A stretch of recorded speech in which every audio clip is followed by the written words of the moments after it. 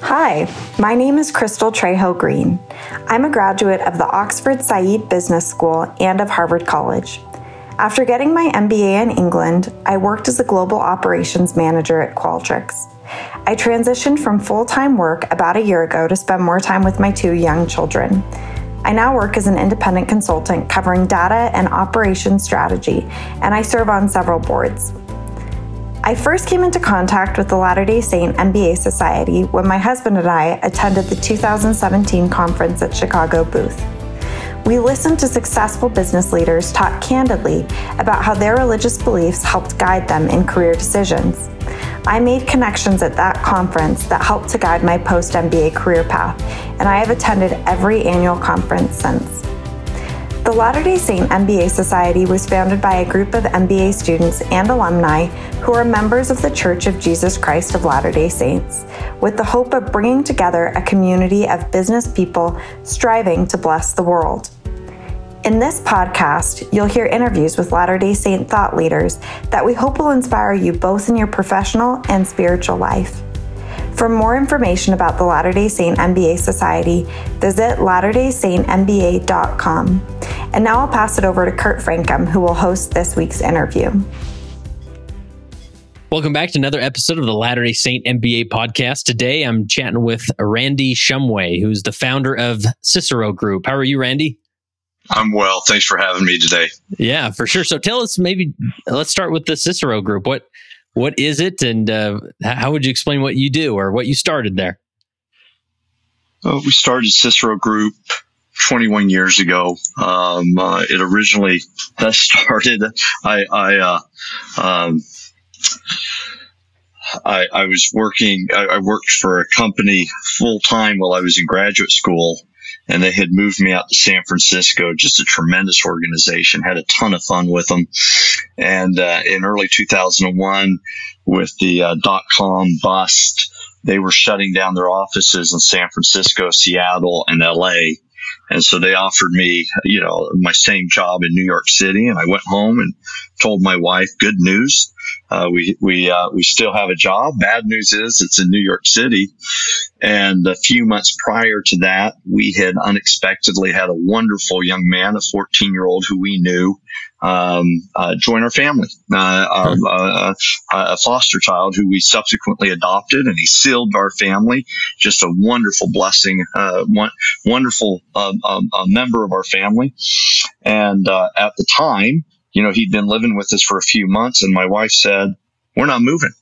We're not creating that kind of disruption for Ian. That'd be unfair for him and Randy until he graduates from high school.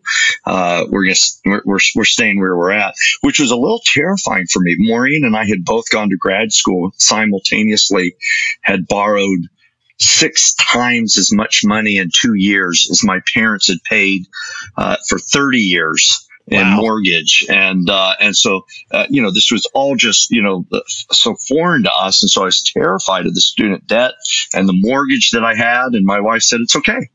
If we got to sell the house and get a small apartment, that's what we'll do. But we're not moving. He needs to, he's a freshman in high school, and we're sticking around till he graduates from high school. And I'm glad I followed her inspired counsel. I called my boss, told him, hey, I can't move to New York City. So I'm going to leave, and I'm going to start a consulting firm. And I had in my mind that if I called it Cicero rather than Randy Shumway subcontractor, that I could charge $25 more an hour or something like that. Nice. So we called it Cicero after Marcus Tullius Cicero, and Answer Think, who was my employer, hired us. Dow Chemical, who had been a former employer, hired us. Bain and Company, who had been a former employer, hired us, and we were off to the races. Wow. A few months later, I'm interviewing for what I thought was my dream job, and the CFO says to me, "Randy, I'll be honest with you, I'm not sure whether you want a job or you want a client." And I thought for a moment, and I had not framed it in that way, and I said, you're right. I want a client. And so they became our fourth client, and we had subcontractors working out of my house. I mean, it was a hoot for the first few years, just rubbing nickels together. The phone would ring and Daniel would pick it up and say, Cicero Group, this is Daniel. How can I help you? And they'd say, can I speak with Monica? And Monica would be sitting 2 feet away from him at the same desk, that we were all working on in my house. And he'd say, let me see if Monica's in her office. One moment, please. And he'd put him on hold and hand the phone to Monica. She'd pick it up the phone and take it. So we tried to act like we were bigger than we were. And fast forward 21 years later, we've been named, but the last few years is one of the top 50 consulting firms in the world, one of the top 5 best to work for. We've got offices around the world. We got one office internationally, and all the others are domestic. And we're having a ton of fun. That's great. Wow, what a story. And we'll, I'm sure, explore that a little bit more. I'm curious, what about your upbringing? Where were you raised, and how would you describe your early faith development? I was raised in College Station, Texas, and what a tremendous community. When you talk about my faith journey, I was the beneficiary of great men and women advisors as I grew up. The Keith Cutlers and Claire and Laura Nixons and Joanne Cutlers and Steve Hatches of the world, who just, put the Lord first. And I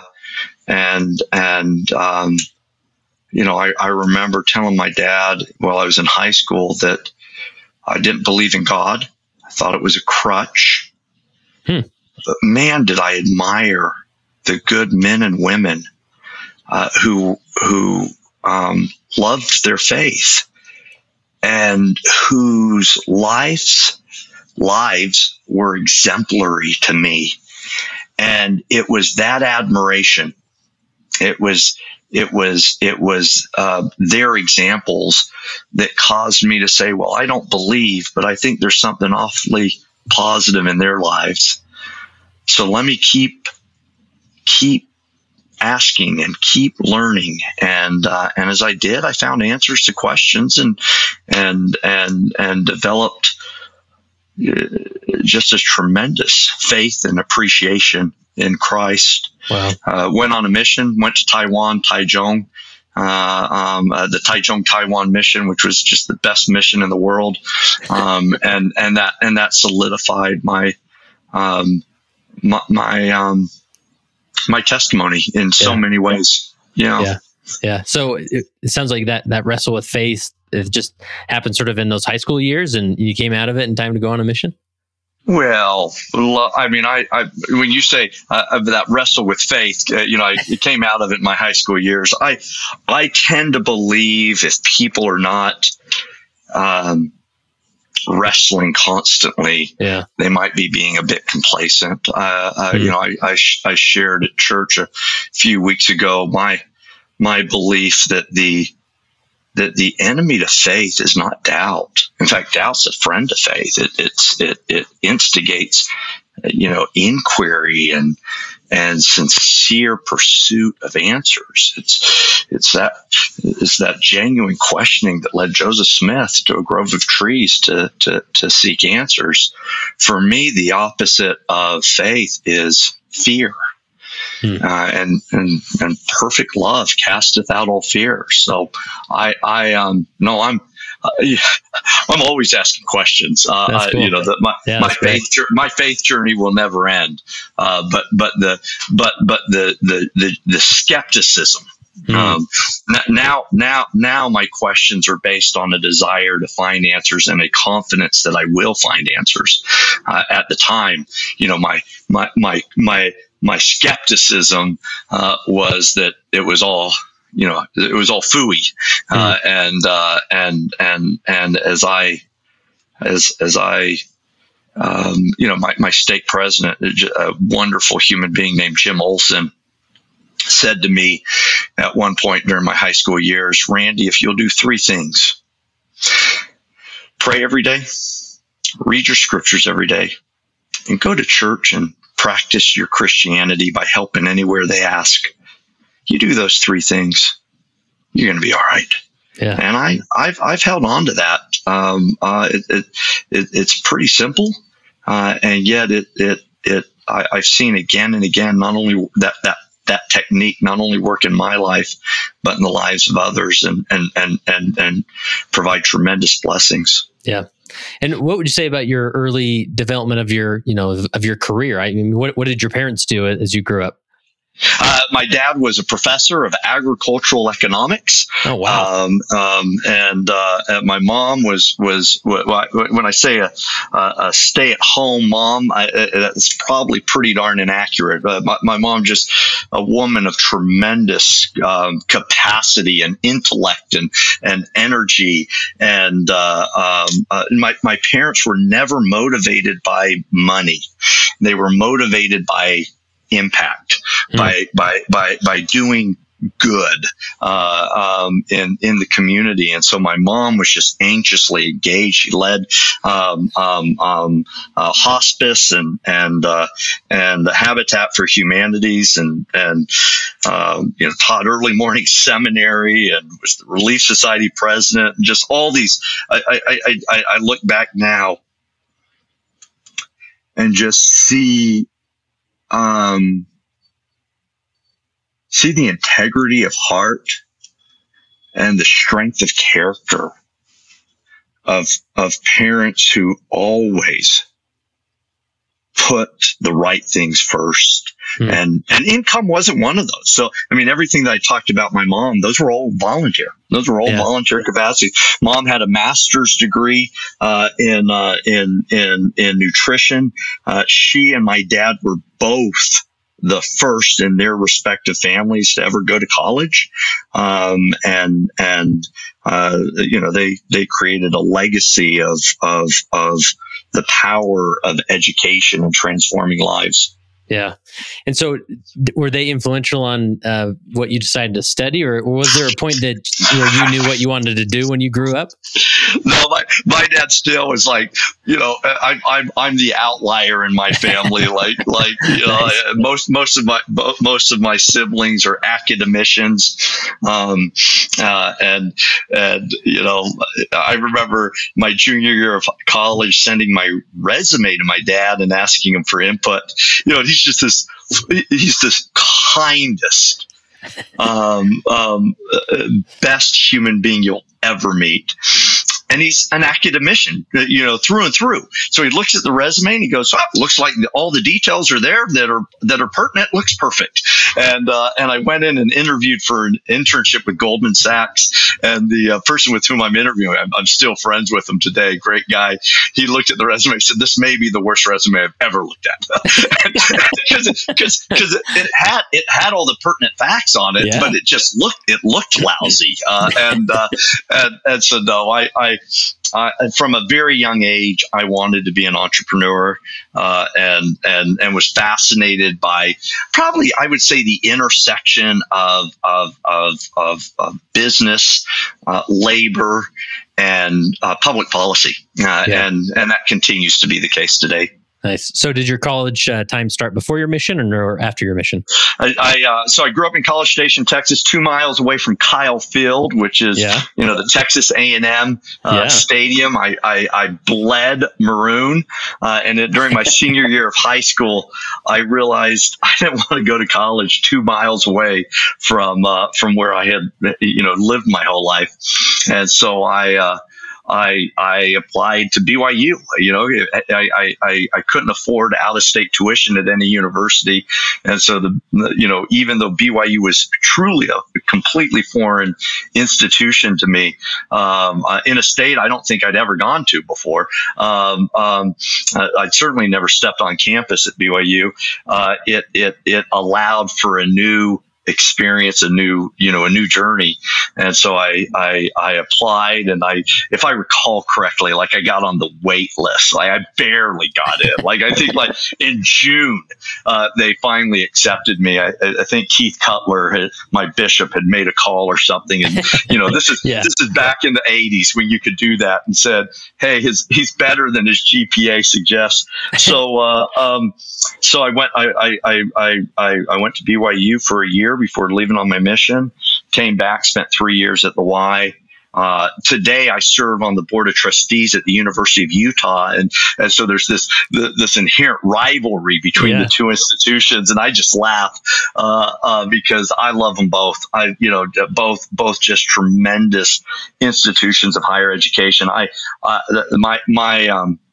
My 4 years at BYU were just formative development years. I interacted with tremendous people.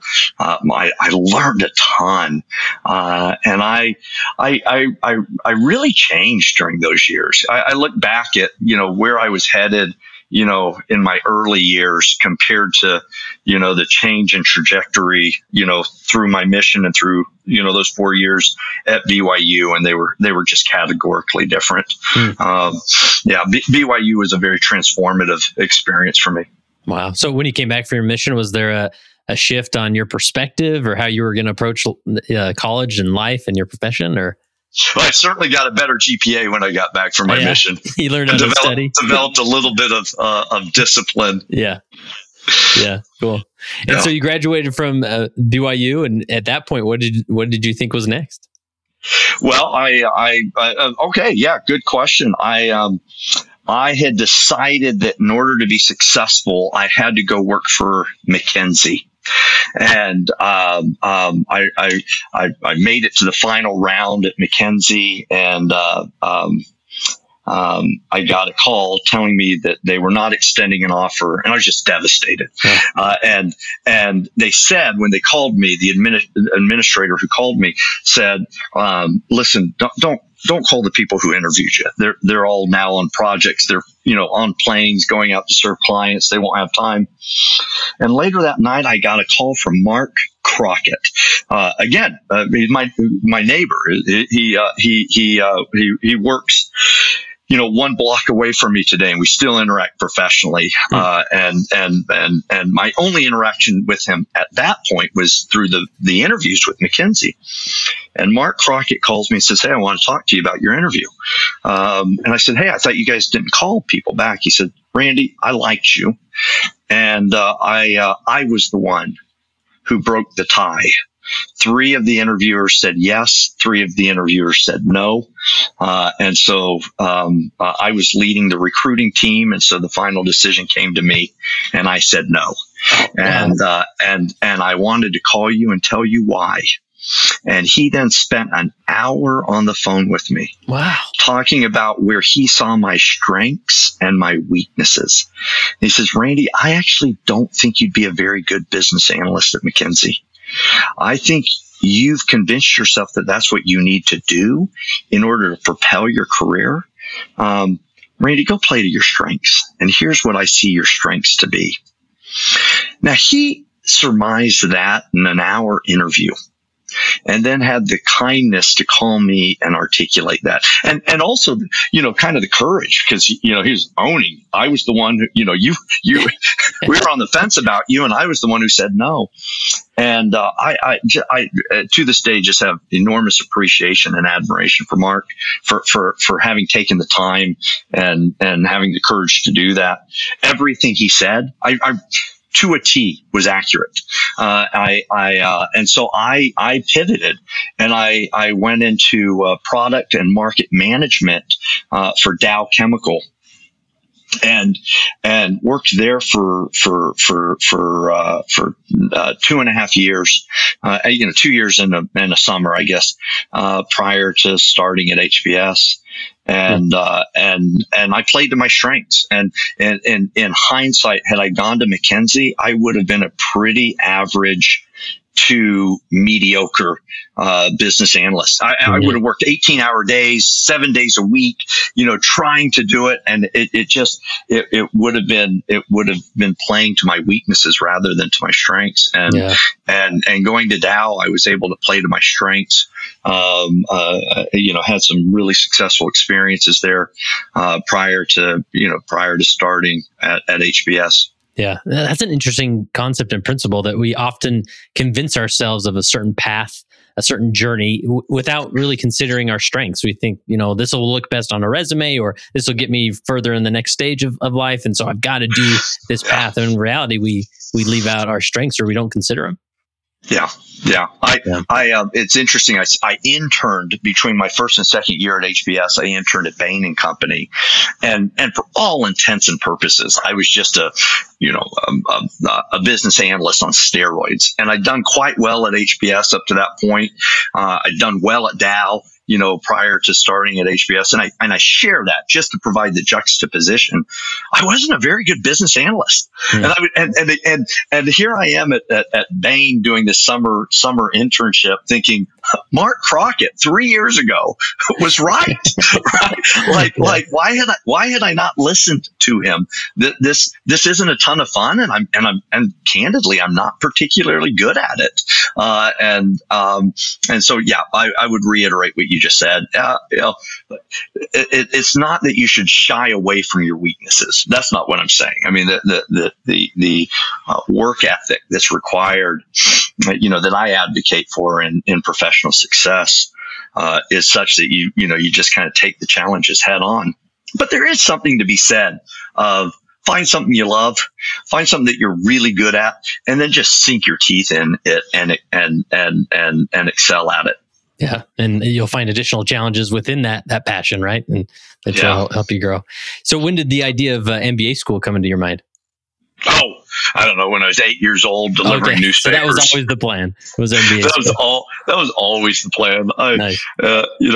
I always, aspired to go to do business school. Yeah. And what do you remember of that process of applying to schools? Was it Harvard or nothing, or what do you remember from that time? Okay. Well, I got, when you say Harvard or nothing, again, true story.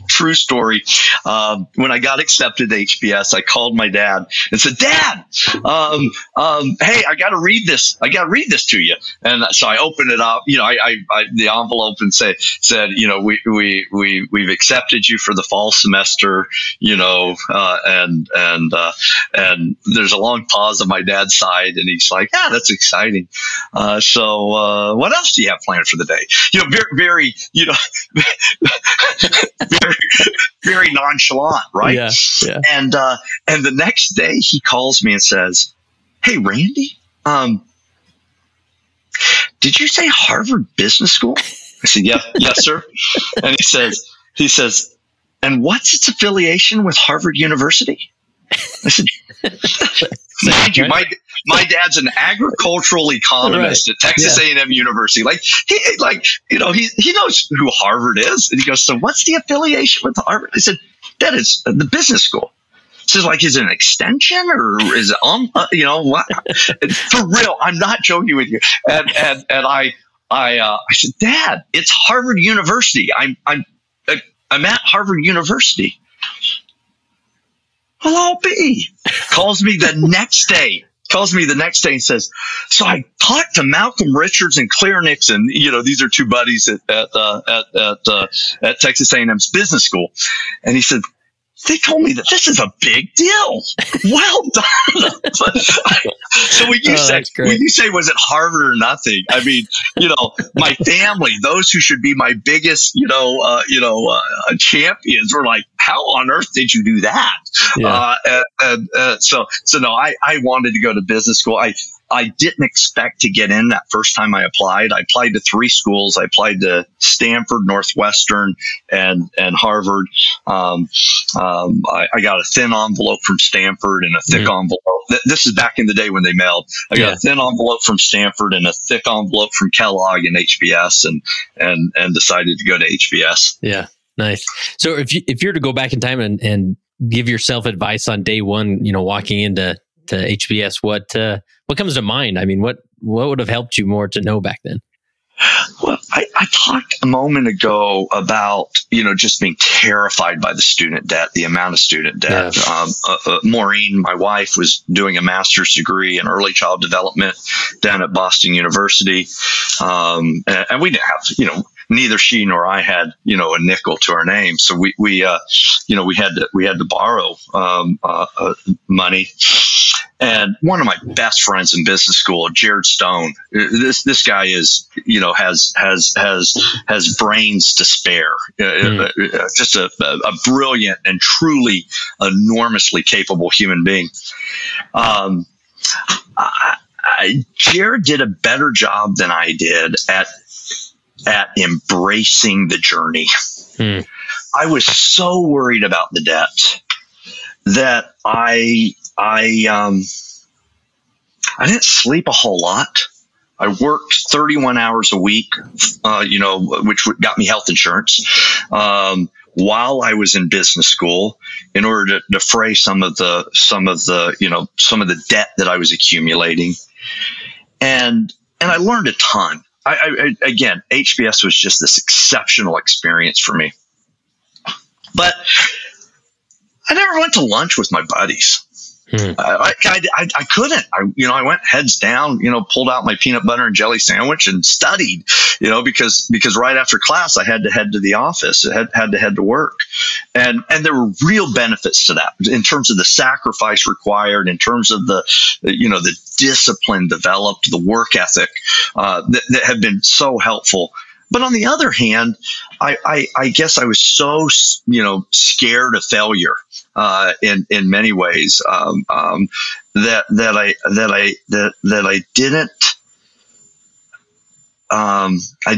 I didn't sufficiently just relish and embrace the journey and the experience. Yeah. And I use Jared as an example because in hindsight, watching Jared, he did exceptionally well at HBS. But he always had time, he had time for people. He had time to develop, those friendships and those, go to the extra, lecture and things like that, that accelerated his learning. And in hindsight, I probably would have told myself to relax a little bit. Yeah. Yeah. And that's an interesting concept about debt. I mean, in our religious tradition, obviously, I don't think, educational debt has ever been discouraged per se, but it's still just sort of these big numbers that keep adding up. And so, I guess it's just one of those things you have faith that this opportunity is going to create more opportunities that'll help get this debt out of your life. Well, I would opine that not all debt is created equal.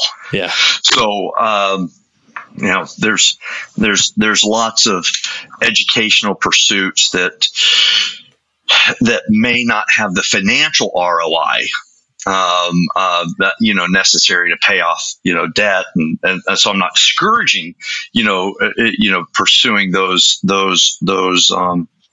interests, but I am saying, there's some programs that I probably wouldn't incur a lot of debt to pursue because it's hard to ROI those. 1998 priesthood session, general conference. Dave Bywater and I are sitting beside one another, and President Hinckley talks about debt now and the consequences of debt.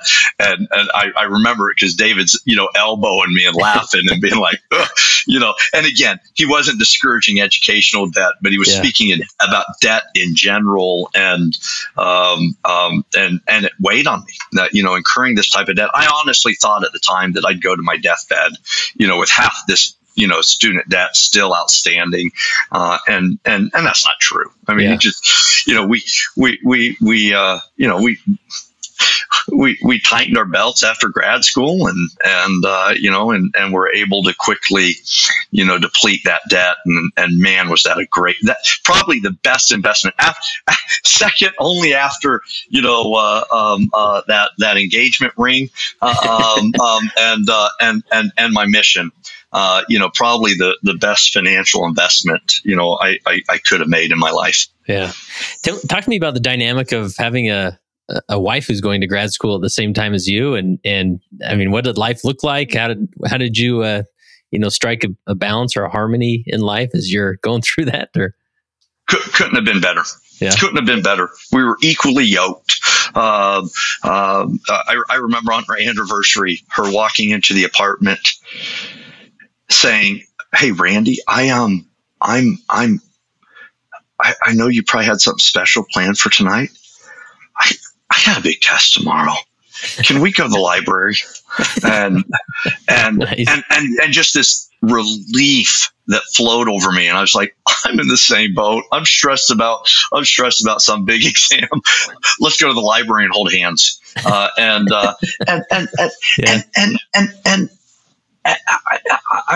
I've been fortunate to be just married to the most tremendous human being for the last 25 years. In fact, Maureen's here at the office right now studying because after the kids.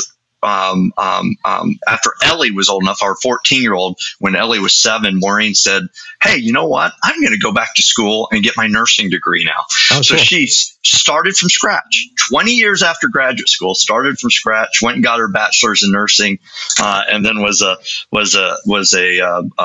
medical oncology nurse up at Huntsman Cancer Institute. And last year, she started her doctor of nurse practitioner up at the University of Utah, and so she's midway through that. So literally is here in the office studying cool. right now, because she says she gets more done if she studies at the office versus at home. But that doing that together, just I knit our. When I say knit our hearts together, we were on a common journey together, and I was grateful for it. I was grateful for it. We didn't have kids yet. Okay. If we had kids, that would have been really tough. But we didn't have kids yet, and so a lot of late nights in the library together. Nice. You talk about just enjoying the journey and or wishing you maybe enjoyed the journey a little bit more in graduate school or business school. What about in your professional life? What has that been like, especially starting a consulting firm and finding success there? I'm sure there was a lot of stressful days, months, years going through that. How have you enjoyed the journey, or what do you wish you would have done better to enjoy that journey on that professional side of things? Yeah, I run a management consulting company. Management consulting is really high impact. I work with the smartest people in the world. It's intellectually stimulating. It's a new challenge every day. What we do for a living is help organizations solve complex problems, and it's exhilarating. You just jump out of bed in the morning because you're excited to go to work. But the downside of management consulting is, your hours are not your own. And it can be rigorous at times. Again, I'm fortunate to be married to just a tremendous human being who's enormously supportive. I'll go back to 30 minutes ago when we started this podcast, and I was talking about the founding of Cicero, when she said, "I don't care if we have to move into a small apartment. But we're not moving for Ian." It really, it actually removed the burden from me. She said, "I don't care if you work at Walmart. I don't care. And when I say work at Walmart, she didn't mean in Arkansas, in the corporate office. She meant, helping customers at the local retail store down the street." And that removed a lot of pressure from me. Yeah. It was like, okay, I can do more than that. I can do more than that. I don't know how much more I can do of that, but I can do more than that. So there were long hours over the years. There were stressful times when we would dip into our own, savings account to make payroll. The first few years were touch and go. But I hope that I've done a better job enjoying the journey. I've the advantage of this podcast is that I can incorporate faith in my comments. We've always tried our darndest to contribute in our wards and stakes, and that's been a tremendous blessing for us. We've always tried to stay engaged and really contribute in our community, and I've got 5 tremendous children, and I hope really close relationships with each of them, and it's not always easy to balance, but since we started Sister 21 years ago, I think in aggregate we've done a pretty darn good job, balancing it all. Yeah. If someone who was considering going into management consulting, I mean, what advice would you give them? Is it maybe something that's not for everybody, or what should they consider going into that? It's definitely not for everyone. It's definitely not for everyone. Again, I talk about it just being intellectually stimulating and constantly, solving complex problems for organizations, working with really bright people. I love coming to work, but there's easier ways to make $1. If that's what your objective is, it takes an inquisitive mind and an analytical spirit. Again, for me, it's been a remarkably positive professional journey, but I don't think it's for everyone. Now, let's rewind. You said, what advice do I have? Yeah. In ecclesiastic terms, I've spent most of my adult life as a young men's president or a scoutmaster. I love serving with our youth, and that has resulted in a lot of those youth have grown up and now are in their 20s and in their 30s, and they're kind to me to say, "Hey, can I come grab lunch with you? What advice do you have?" And I will tell you what advice I give every one of them when they're in their 20s. And this is maybe a bit provocative, and people would say, "Oh, that's horrible advice," but I give it and I believe it. And that is, I tell them, do not strive for balanced work-life circumstances until you are 30. The term work-life balance should not come out of your mouth until you're 30. Put your head down. Work hard. Establish a foundation on which you can build long term. And when you're 30, lift your head and say, "Okay, now what? Where do I want to recalibrate?"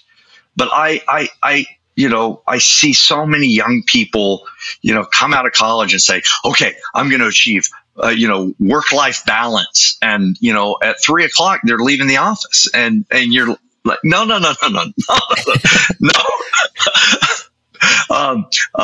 Maybe a little less video games at night is what we mean by work-life balance. But for the first handful of years in your professional career, you should be, feasting on all of the remarkable opportunities you have to learn and to establish a foundation of long-term success and stability for your family. And I'm 50, and I ought to be pursuing an increased degree of work-life balance. But the first handful of years of one's career, I think they should be feasting on the professional opportunities that are being made available to them, so that they can learn as much as feasibly possible in order to establish a foundation for long-term stability for their family. Wow, that's great advice, and I can see how it might be, controversial at times, especially in our faith tradition. But I think it's helpful for someone like you or others, mentors and whatnot, to sort of give permission to say, "Hey, listen, between 20 and 30, like your head's going to be down, and you're gonna really, get to work here and find some success there." And I think there is this, we default to cliches like, "Oh, I'm reading my kid a story every night to bed," or whatever, as they're developing. But I think there's also power in having our children see us involved in a career where they're working hard. They're seeing an example of work ethic, and they're seeing that their dad or mother is doing something remarkable, that they're engaged in a good cause, even outside of maybe some traditional work or church responsibilities, right? I'll give you just a handful of examples. I'm serving on the board of directors of this company. We're in Chicago at a dinner, and I excuse myself. And I walk out, and I'm in a quieter area, down the hall. And one of my colleagues walks by and chuckles as she walks by, because here I am on my phone FaceTiming my daughter, who was probably 7 or 8 at the time, and she and I were reading Harry Potter. Nice. And I travel a lot for work. Yeah. But you use modern day technology in order to in order to stay engaged, not as a replacement, but complementary. Right. And my kids, if this were on video camera, I could turn the camera, and you would see my 2 daughters sitting at workstations immediately outside my desk right now, studying. Oh, wow. They're at West High, which is 2 blocks away from the office, and they walk over to the office after school and study, and then we drive home together. I exercise with my he's now 19 years old. He's a freshman at the University of Utah. Tyler and I've run 18 marathons together. We run and bike and exercise together, and so we get time together that way. Austin, my 21-year-old son, he's always been the handyman in the home. I don't have an engineering bone in my body, and so Austin will say, "Come on, Dad." Even when he was young, like, "I know how to fix this," and so he'd sit down and he'd fix it, and I'd be the one to hand him the screwdriver and do it alongside him. So I think doing things together. When we talk about work-life balance, I never came home from work and dropped on the couch and watched TV, ever.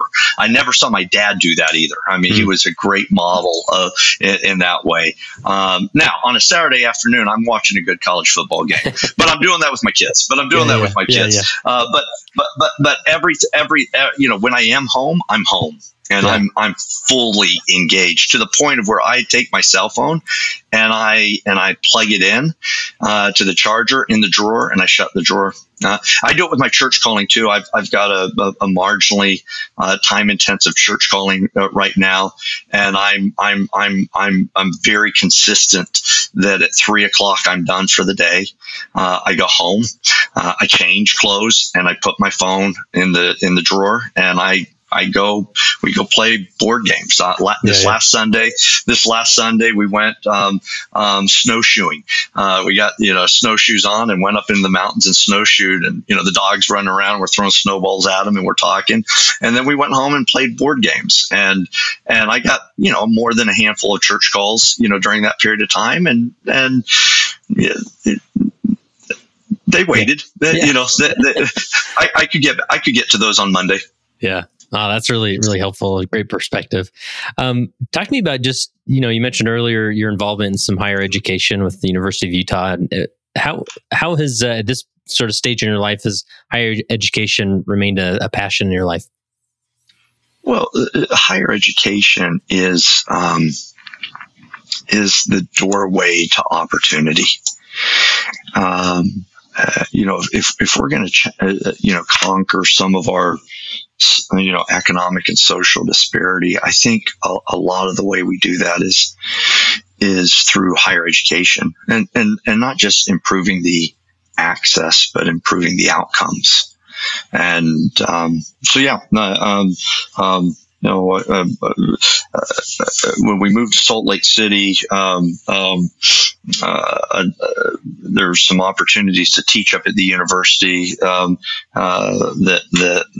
were a ton of fun, and so that began a process of me being pretty involved up at the University of Utah, and today I serve on the trustees among a number of other responsibilities that to help further higher education here in the state. Yeah. And just like, most industries, as time goes on and technologies are introduced and whatnot, there's some disruption in industries, right? And what should people consider, because I think in the 90s and 80s, going to graduate school or, higher education in general was just sort of the thing you did and you didn't question it. But now it's a lot to consider. So what do you see with the future of higher education? What should individuals consider who are wanting to be involved in higher education? Yeah, that's a complex question. I think we need some structural change in higher education in order to better serve our disparate populations. With that said,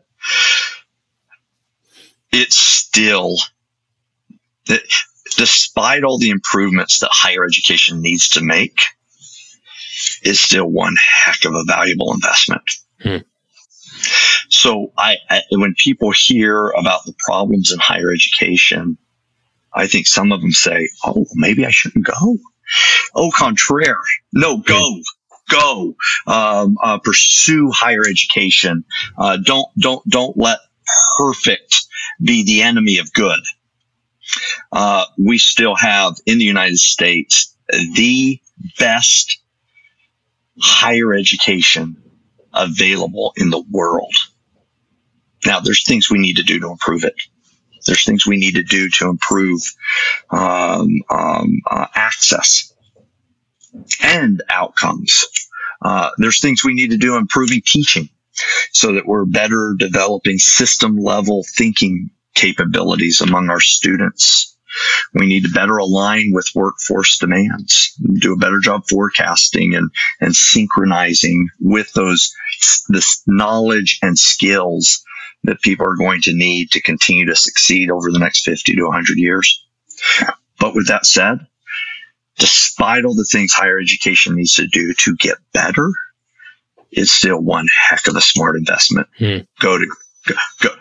Go get your degree. And I would say go get your undergrad and get your graduate degree.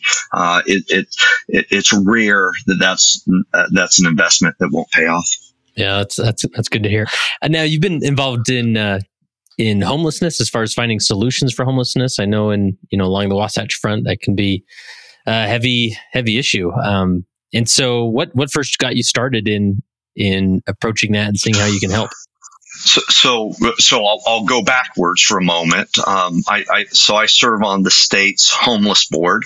Prior to that, we kind of had three different initiatives that were separate. Those have been now rolled up into the state homeless board.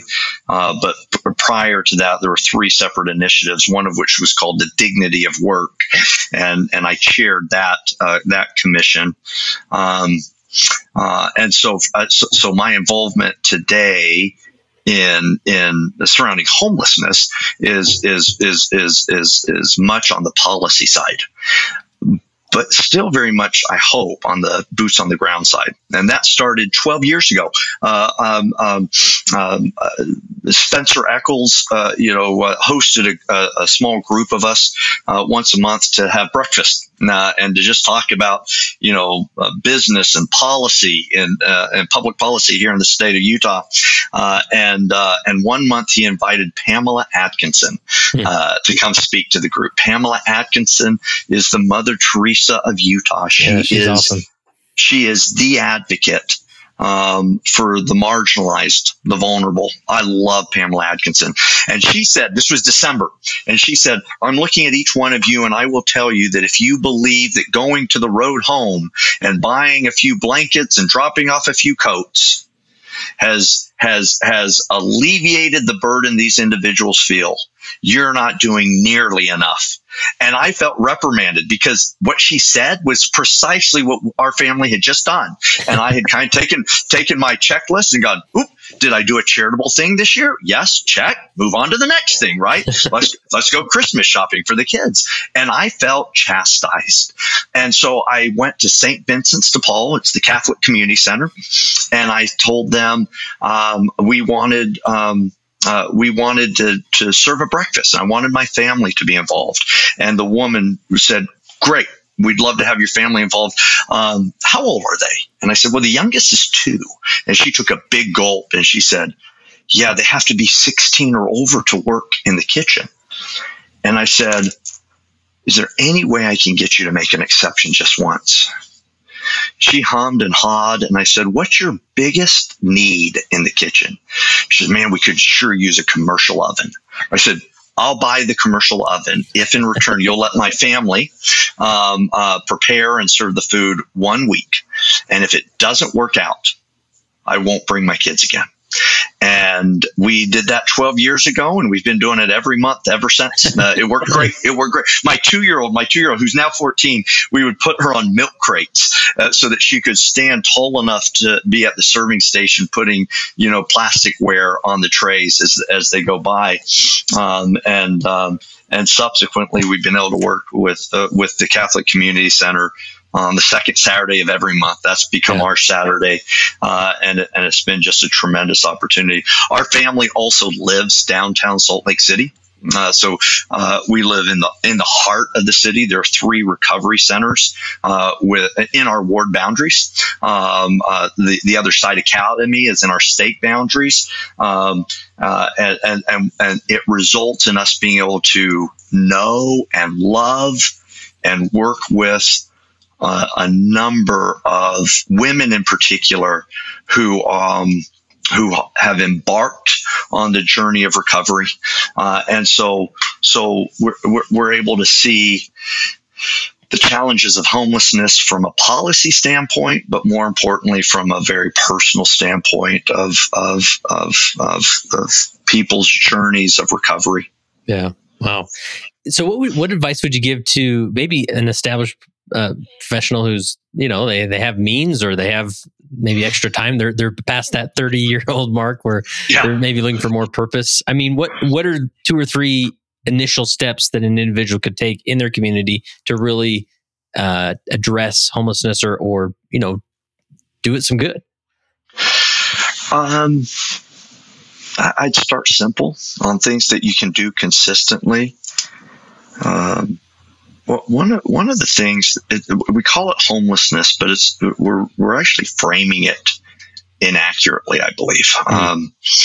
The chronically homeless, and there's different types of homelessness, but the chronically homeless with almost 99% or higher consistency are struggling with mental health and substance abuse challenges. Now, often those occur over time.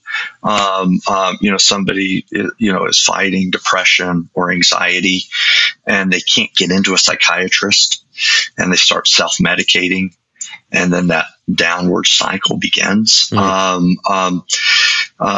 And so I think understanding the root problems of mental health and substance abuse being core to these challenges helps people realize that helping in the mental health realm and in the substance abuse realm has tremendous impact on reducing homelessness. Yeah. So how do you help? Maybe it's by just reaching out and helping your next door neighbor who's fighting depression. Maybe it's being a mentor or a tutor to that 14-year-old young man or young lady who is experiencing feelings of depression, of insecurity, of OCD, of anxiety, and taking the time to care for them. Honestly, so that we're preventing this pipeline, that's occurring in the future. Another's education. Go volunteer at your school. Go read to kids. One of my dear friends, I've been her bishop. I've been her ministering brother. I love her. I conducted her funeral last week. 5.5 years sober. Her battle with heroin began through self-medication because of very real pains of depression. As I was writing her obituary and visiting with her loved ones and learning more about her, she never graduated from high school, and I thought, again, I'm not. This is correlation, not causation. Yeah. But I am saying there is a pretty significant correlation between, those young people who can't read, and then not succeeding later on in school, thinking they're dumb, when maybe the issue is that they're dyslexic, or maybe their parents don't read, or maybe English is their second language. So helping out in your classrooms, really helping out, not just occasionally, really helping out in your classroom, you're doing a tremendous amount of good in preventing this future pain that people experience in homelessness. Wow.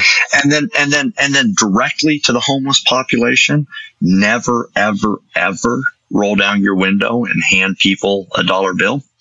That actually does more harm than you could ever imagine.